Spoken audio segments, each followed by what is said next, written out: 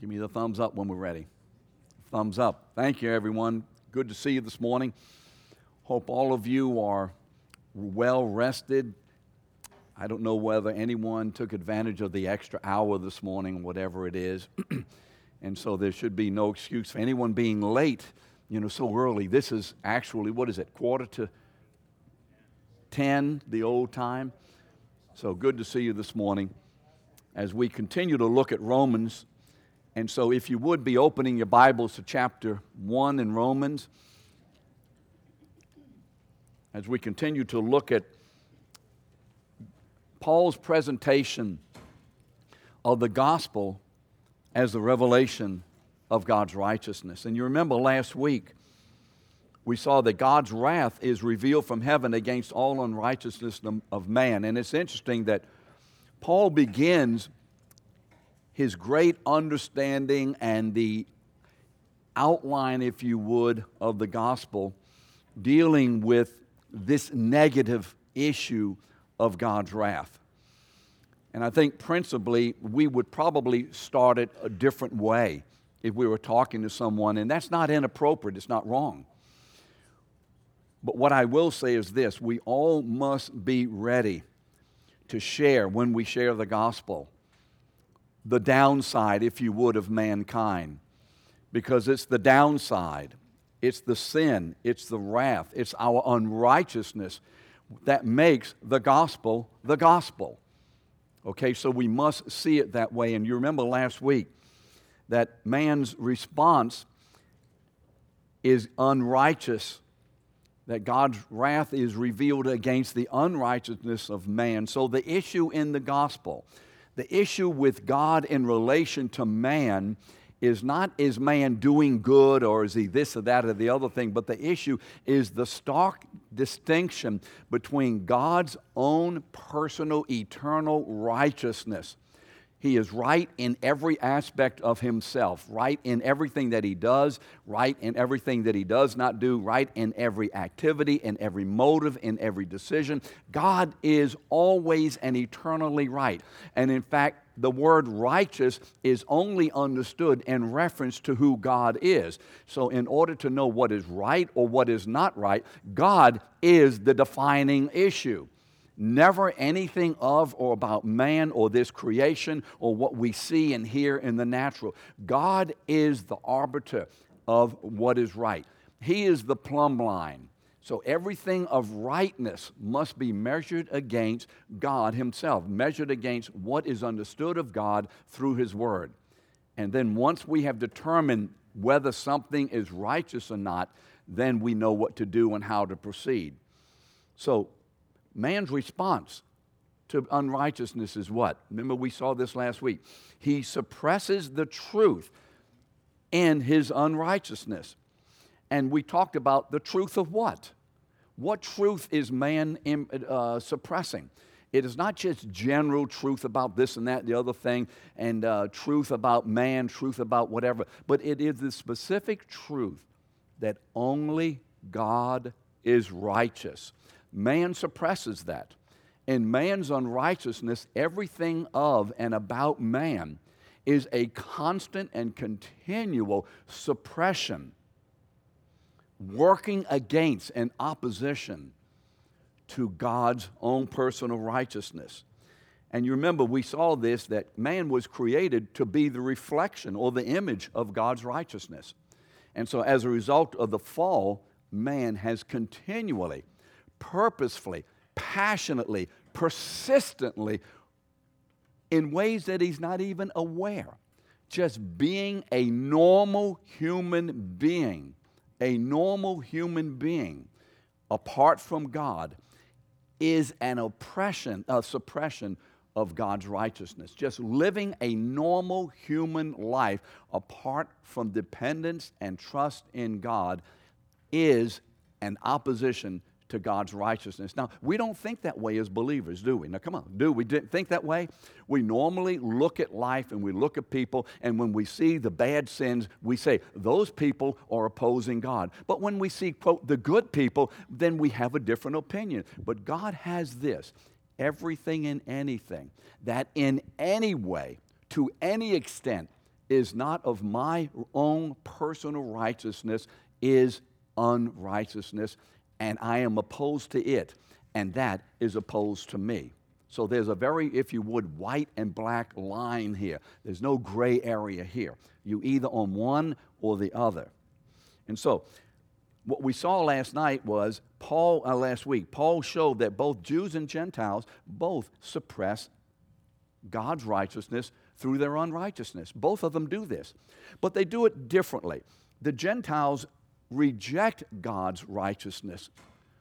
They are deliberately suppressing the truth about God's righteousness through their active rejection of His law and of what they know by conscience, through their immorality. But the Jews, or the moral and even the, quote, moral Gentiles, are equally unrighteous. Why? Because what they do, they substitute their own righteousness, if you would, what they call their own righteousness, their own goodness, their own works, their own behavior, what they understand as their own obedience to God, whether it's the law or through their conscience.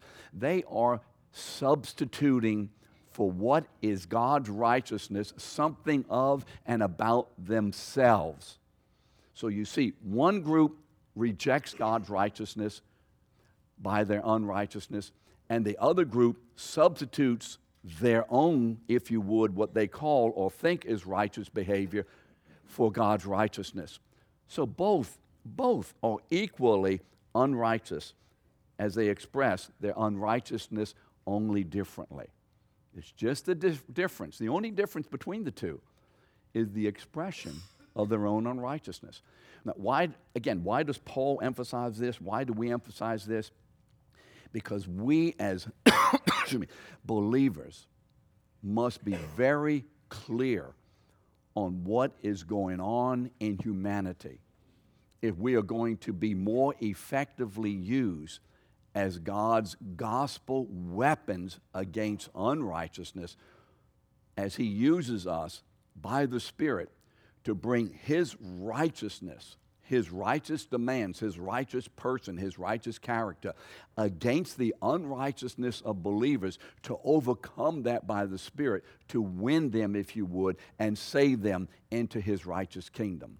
So we have to be very clear on this. Let's not be muddled by what the world says and by what people think and by what we think we see in the world. So let's talk this morning in verses 19 to 20. Let's look at verses 19 to 20. And we're going to see the different ways that this unrighteousness works out. First, the unrighteousness of the Gentiles. Now, in this particular section, I believe Paul is basically emphasizing the Gentiles, but there is an issue that is referred to in these first verses that have to do with all of us, whether we were morally unrighteousness or immoral unrighteous, whether we were morally unrighteous or morally righteous. Isn't that an interesting way of putting it? You see, and I think, well, I know we need to think that way. So, verse 19 to 20. So, remember, man has rejected, suppressed the truth. Therefore, for what can be known about God is plain to them. Now, you see, the question comes up. Wait a minute. How can someone reject the truth if they haven't heard the truth? What about the people in China? How many of you haven't been asked, what about the people in China? What about the people in Africa? What about the people in West Wego? What about the people in New Orleans? What about any people? The same is true wherever people are. It doesn't matter where the people are. The same truth prevails. And let's make sure we see these two verses. For what can be known about God is what? Plain, not obscured. Because God has shown it to them. To whom? To all mankind. For His invisible attributes, what does that mean? His eternal power and divine nature have been what? Clearly perceived, clearly seen, ever since the creation of the world, in the things that have been made, so they are without excuse. What does this mean? that the cosmos is the clearest natural revelation that there is a God in heaven. It is the clearest revelation that there is a God. You see, there is no such thing as an atheist, period. Does not exist. And so, as I said last week, when someone says, I'm an atheist, don't ever say, well, you know, John said John's an atheist. Don't ever do that.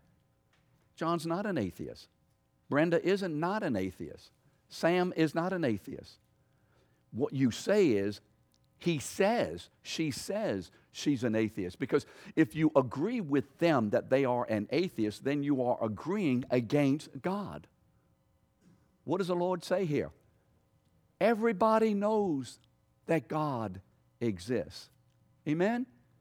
Everybody knows. So let's make sure we get our terminology. So when someone says to me, I'm an atheist, I say right back, no, you're not. Rather than, you're an atheist. Wow. Now, what do I do? How do I approach? I need to be very good. No, you're not an atheist. I am an atheist. No, you're not. Challenge them with the truth of the Word of God. Amen? Let's not challenge them politically and socially and economically and mentally and emotionally. Let's challenge them with the sword of the Spirit. Because only the sword of the Spirit will cut through their lies. Amen? And their deceptions. So you ain't no atheist.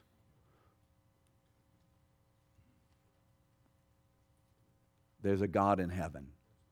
And every single person who has ever drawn breath on this earth knows that there is a God in heaven. And all will stand before God one day, and they will hear this word, you are without excuse. No one will stand before God and plead ignorance. No one. So much more to say, but we do need to move along. I don't want to make this second part of last week's lesson a third part. God has given mankind a witness. Remember in Psalm 50, verse 6, what? The heavens declare the righteousness of God. Amen? The heavens are a declaration of that righteousness. And remember in John, what's the name of the first book of the Bible? Help me. Genesis. Remember in Genesis 15, the Lord is making a promise to Abraham, and Abraham says, how do I know that you can do this? And God says, hey, look, step outside and look up. Look at the sky. The one who made the heavens and the earth, can he not promise and fulfill his promise that you're going to have a son? And the Bible says in verse 6, and Abraham believed God, and it was credited him or counted to him or imputed to him as what? As what? Righteousness.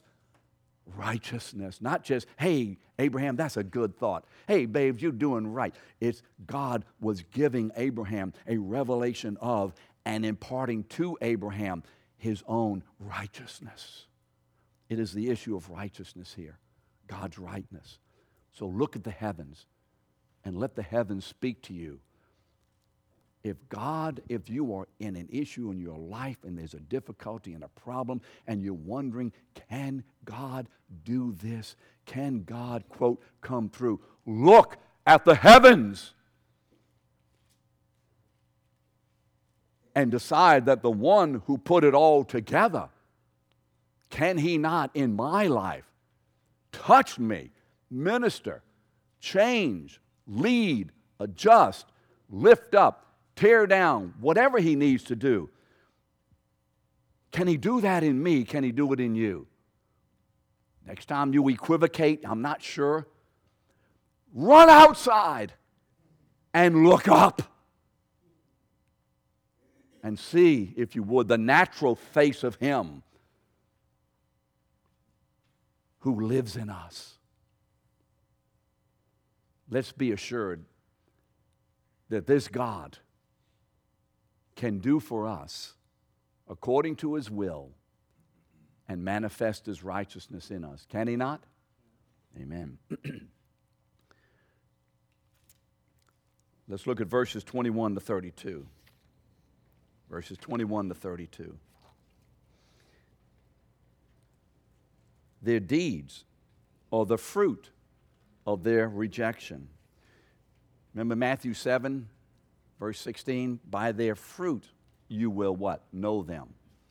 Their deeds are the fruit of their reaction. Now let me say this before I read this section. Mankind is under the judgment of God's wrath and condemnation, not because of what we do. It's not an issue of what we do. If it were, then maybe we would have some kind of a hope to do it right. The doing, the activities, the sin is not the issue. The things that we do is not the issue. These are the fruit of the root. You see, the root produces the fruit, and the fruit proves the root. Amen? The problem with that flower bush that's not blooming in your yard is not the leaves, it's the root. Something's happening in the root system that's not doing it right. Therefore, the leaves and the flowers and the whatevers are not functioning right. Isn't that right? It's an indication that something is wrong underneath the ground. Oh, you're with me on this. This isn't high cotton, is it for you? You understand this. And so when we read these things, and as believers, typically we say, well, look at that, look at that, look at that. All that stuff that we're looking at are merely the leaves on the tree that is planted in the soil of unrighteousness, and everything that tree produces, whether it's, quote, good things or bad things, however we consider it, all of it's unrighteous.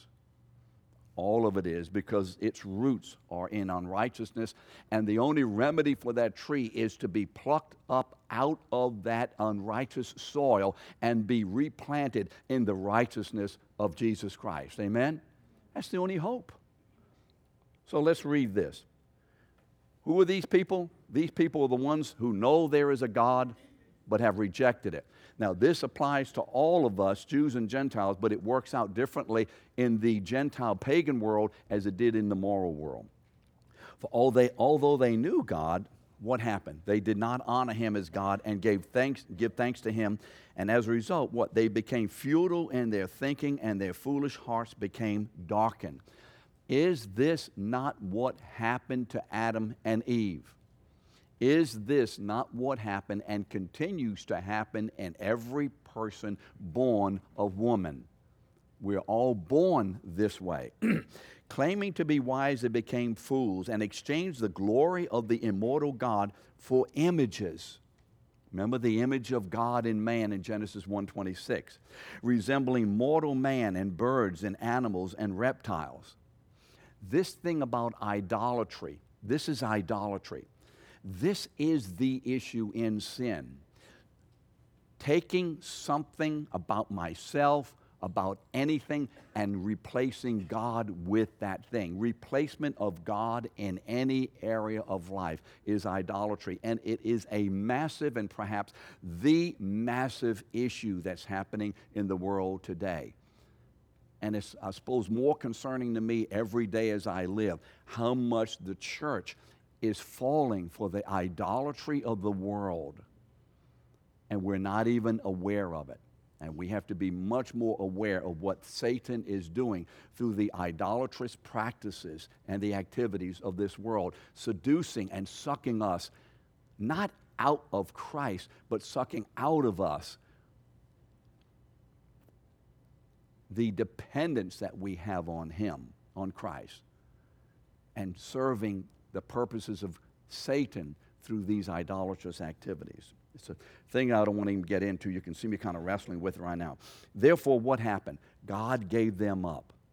Now, you're going to see God gave them up is repeated a few times here. God gave them up in the lust of their hearts to impurity, to the dishonoring of their bodies among themselves, because they exchanged the truth about God for a lie. Remember? He's going back and saying suppression of the truth. What is the truth about God? He is righteous, man is not. And they worshiped and served the creature rather than the Creator, who is blessed forever. Amen. For this reason, God gave them up to dishonorable passions. For the women exchanged natural relations for those who were contrary to nature, that are contrary to nature. And the men likewise gave up natural relations with women and were consumed with passion for one another. Men consuming shameless acts with men and receiving in themselves the due penalty for their error. Now, let me say this. This is an issue of homosexuality where the church unfortunately becomes fixated in this world. This is just one activity among thousands that are indicative of unrighteousness. This is not the problem with people, that they may be either heterosexual, adulterous, homosexual, whatever. That is not their problem. Their problem is that they are embedded and imbued in unrighteousness. Can we stop making certain sins the issue of the day and make what God makes the issue of the day, unrighteousness, which produce these kinds of sin, which are socially and morally have their inundations and their gradations and whatever. But before God, the whole thing is a mess. And since they did not see fit to knowledge, and so what is Paul doing? He's just describing the pagan world here. They did not see fit to acknowledge God. God gave them up to a debased mind to do what they ought not to be done. They were filled with all manner of unrighteousness, evil, covetous, malice. They are full of envy, murder, strife, deceit, maliciousness. They are gossips, slanderers, haters of God, insolent, haughty, boastful, inventors of evil, disobedient to parents. Wow, that is in the same list as homosexuality. They are foolish, faithless, heartless, ruthless. Now stop there for a moment. This, I believe, is a descending order of debauchery, if you would, or it's like starting at the top of the staircase and going down to the basement. And when he gets to this last one, does anybody's Bible translate this merciless or without mercy? Anybody's Bible translate that? Because the word ruthless means it's the opposite of mercy. It is the opposite of mercy. And who is God? He is the God of all mercy. You remember in Ephesians 2:4? But God being rich in mercy. So the furthest place you get to in the activity of your sin is not all these things that you're doing, but that which totally captivates you as an unbeliever, and that you are unmerciful. You are the furthest from God's character now that you could be. And so the church needs not to emphasize particular sins and rail against these issues of society. We need to see that all of this is unrighteous. But the worst, I believe, of this list, which hits all of us some kind of way probably from time to time, is this issue of not showing mercy. Not showing mercy. I struggle with this one in my life. Anybody struggle with this in your life? Not showing mercy. This is as far, I think, as you can get from the character of God. Merciless, ruthless, without mercy.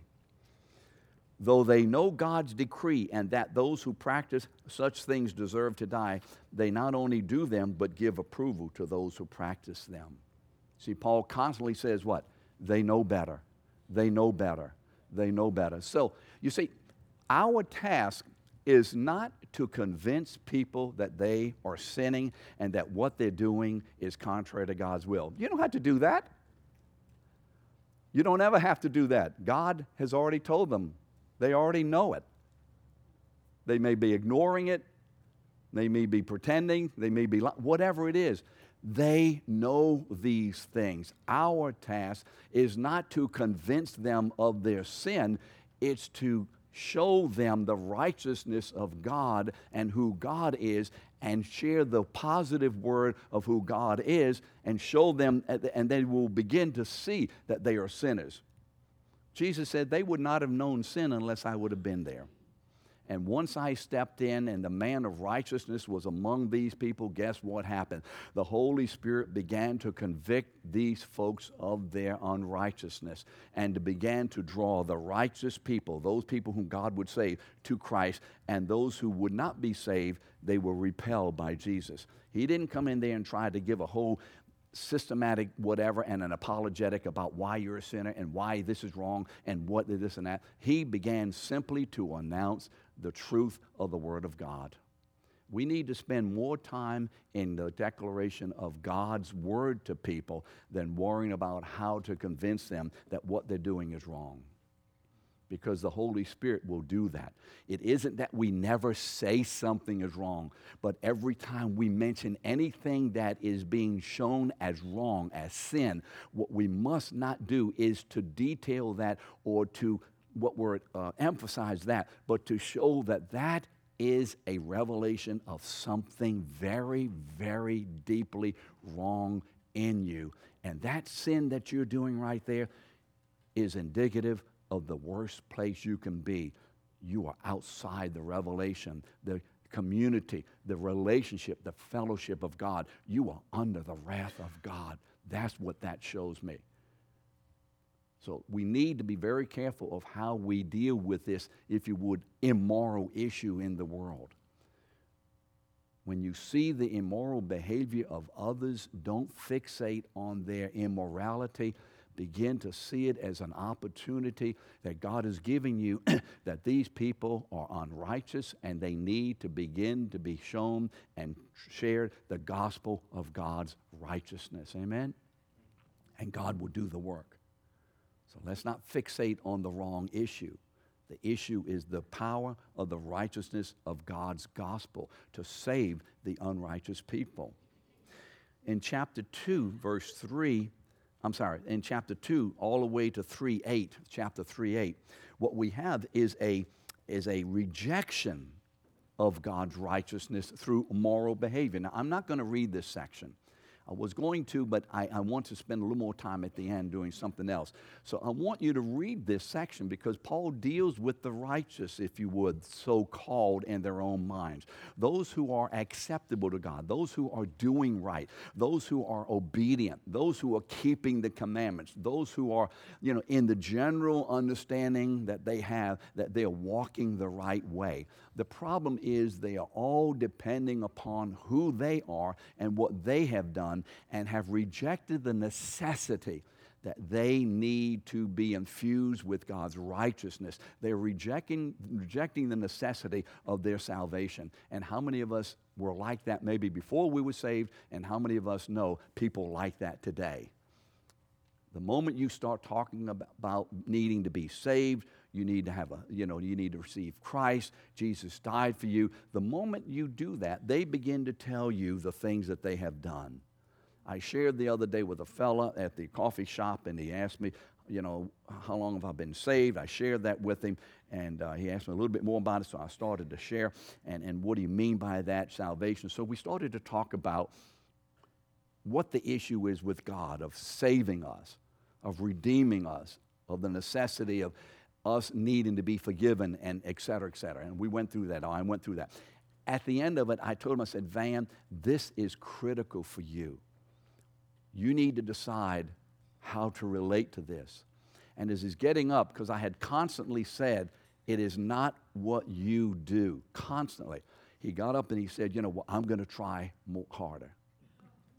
You see, it's imbued in fleshly man to work. And even in us as believers, it's still there according to the flesh, that we still must do something to win God's favor. I need an answer from God, so this week I'm going to spend more time reading my Bible. Well, it's good to read your Bible to find God's answer, but not in order to win God's answer. There's a difference. Do you know the difference? We're not currying favor with God. We have God's favor in Christ. We can't get more of God's favor than what we have in Christ because God favors us as much as He favors His own Son. So if we could get more, then Jesus doesn't have it all. And certainly we should pray and read the Word and obey. But that's not to curry favor. That's to be ministered to by the Holy Spirit so the favor of God can be working in and through us in a more dynamic and inclusive way. We're not doing it to get. We're doing it because we have. Does that make sense? See, I don't have to repent of a sin that I've committed in order to be forgiven because I am already forgiven in Christ of every single sin that I have, am, and ever will commit. Therefore, being and having been totally forgiven, I can now repent. But I don't repent to be forgiven. I repent of sin because I am forgiven. Does that make sense to you? So don't think, well, unless I ask God for forgiveness, He won't. Well, the issue of repentance has an issue of fellowshipping and functioning in this relationship, but it has nothing to do for a believer of in and out of the relationship. Let us be freed of these bondages that we put on ourselves and sometimes others do. Well, if you don't confess that, if you don't ask for forgiveness, you may not be saved. No.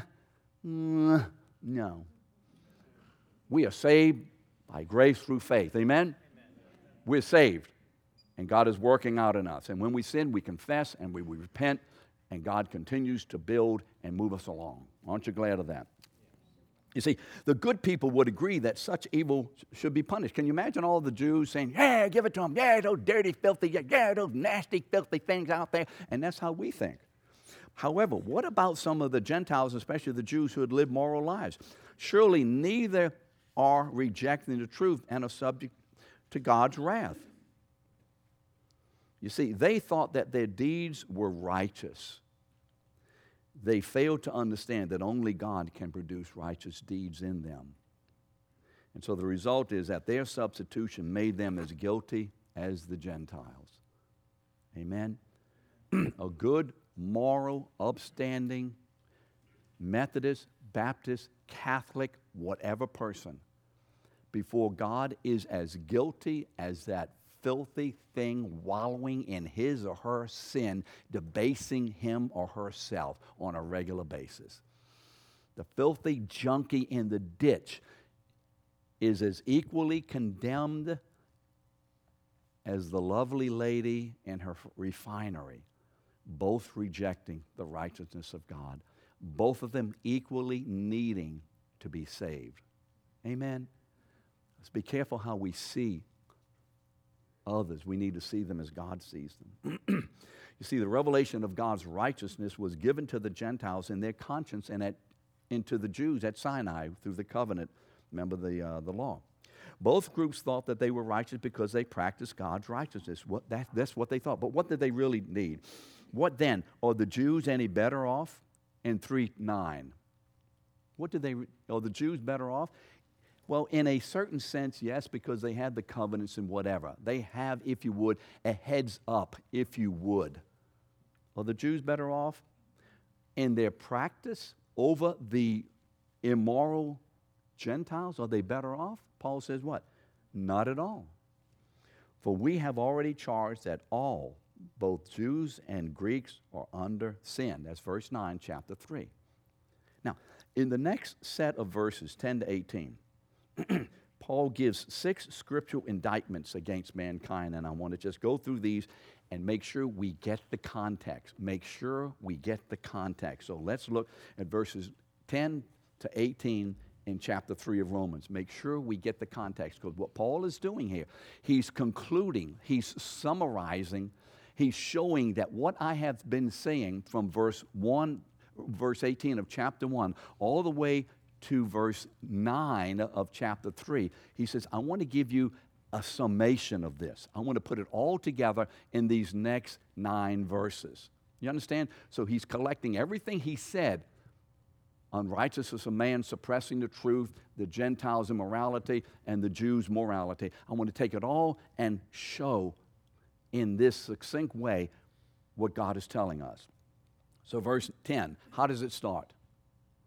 How does verse 10 start? What? None of what? None of what? What word?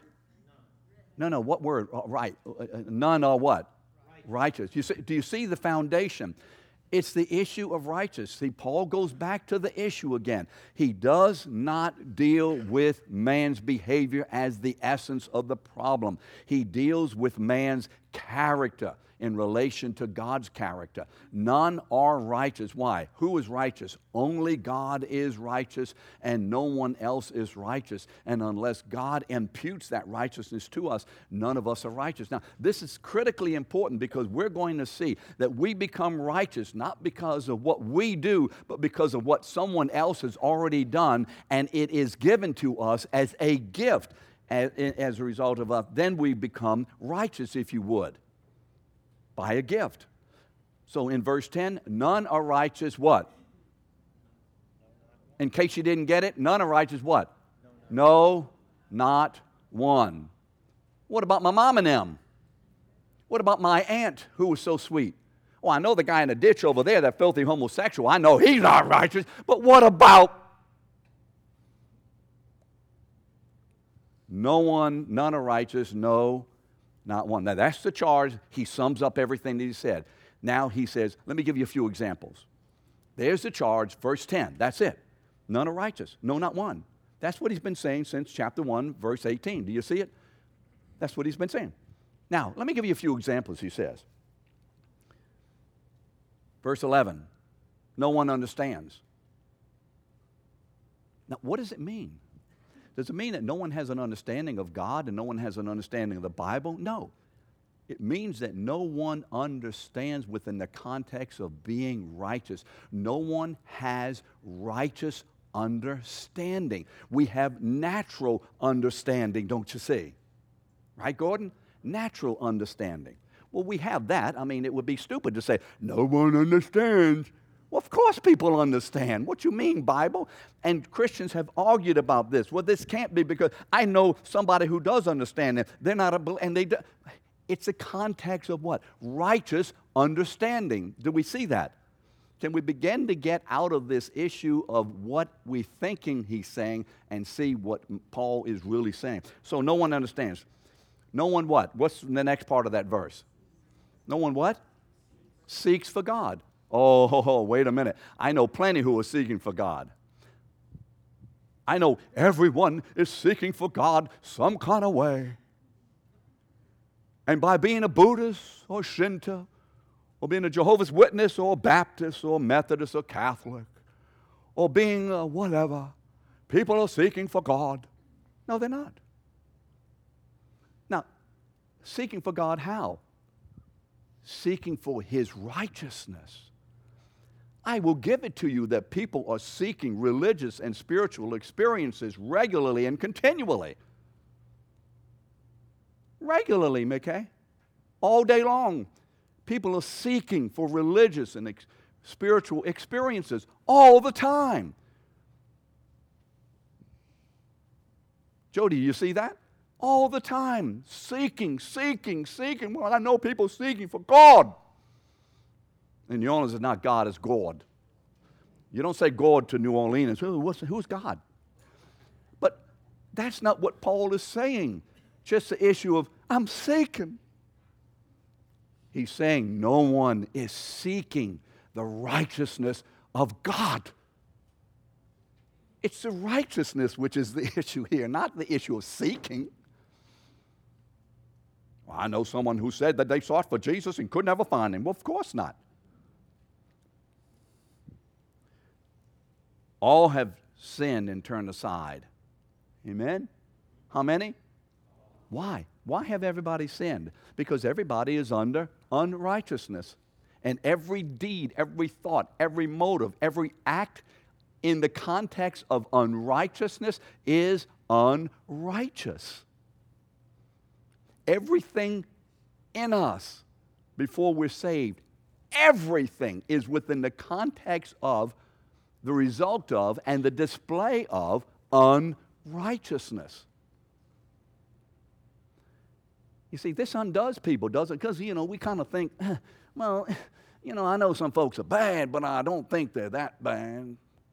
We're making evaluations on the natural level, and God is leveling that level and saying, this is the way I see it. And honey child, when we stand before God, it's going to be His perspective that takes the day. Amen? Our perspective isn't going to have very much to do on anything to do, actually. Together, they have all become what? Vain or worthless as far as their deeds are concerned and who they are. Oh, look at number 12, the rest of that verse. What does the rest of verse 12 say? No one does good. How many? No, not one. Now, let's be honest here. Let's be real honest. How many of us have seen a lot of unbelievers doing good? Come on. Yes, we all should raise our hands. The person who sacrifices himself and throws himself in front of a murderer and saves 3 children out of school, is that good? I mean, if those were your babies he saved, would we say that was good? Yes. Well, Ronnie, I saw that. That man did that, and he died. That was good, brother. Certainly it was good. Who is denying that is good? Anton, are you denying that's good? Ed, are you denying that's good? No. Cliff? No. AJ? Oh, sorry to wake you up. AJ? No one is denying that's good, isn't it? Someone who sacrifices himself to save your child's life. That's good. Well, how can the Bible say no one does good? Good in what context? Good in relation to it being because of, empowered by, and a revelation of God's righteousness. You remember the lawyer that came to Jesus and he said what? Good teacher. What did Jesus say? Oh, thank you, man. That really encourages me today to do a whole lot better job. You see me as good, man. Because I've been really thrown around and impugned by these people. But thanks, Annette, for calling me good, sister. I like that. What did Jesus say? Why are you calling me good? Ain't nobody good except God. Do you see Jesus' words, and no one does good, no, not one? Do you see that? What is Jesus referring to? Righteousness. Why does he tell that lawyer that? Because that lawyer isn't approaching Jesus, trusting him as the Son of God's righteousness. He's just looking at Jesus as a possible this or that or the other, whatever, and a miracle working, a great guy and all that, doing all these good things, this humanly good man. Therefore, he says, you're good. And Jesus said, don't you do that to me. You see, that's the devil's temptation. Don't you tell me I'm good. I don't take that. Only God is good. Is Jesus good? Obviously he is. But not the context that the lawyer was talking about good. No one does good. How many? No, not one. And so in the rest of the verses, Paul is describing what that looks like. Their throat open grave, their tongues are deceived, the venom of asps, their mouth is full of curses and bitterness, swift to shed blood, paths ruin and misery, where peace they have not known. There is no fear of God before their eyes. So 19 and 20, the conclusion. Now we know that whatever the law says, it speaks to those who are under the law, so that every mouth may be stopped and the whole world may be held accountable to God. For by the works of the law, no human being will be justified in his sight, since through the law comes the knowledge of sin. You see, you can't get it by your works. Why? Because every work that we would do naturally is a work of unrighteousness. So now we can understand why Paul defines the gospel as revealing the righteousness of God. What is man's need? Man's need is to be declared as righteous by God. And so now we can begin to see that the work of the gospel is to produce in us God's own personal righteousness, out of which will then be the fruit of the Spirit. The fruit of the Spirit, the fruit of justice, the fruit of mercy and love, the fruit of who God is. but it comes out of this whole issue of God being righteous as a gift from Him. Now we're ready to look at how God achieves this righteousness in us. And so next week, we'll look at the next set of verses from 21, I think, to 26 or 27. I can't remember exactly where I stopped for next week. But we're going to look at possibly the greatest and most succinct statement of the righteousness of God and His work of doing that work in us. So please come next week. Let's be on time, and let's see what the Holy Spirit has for us. Thank you so much.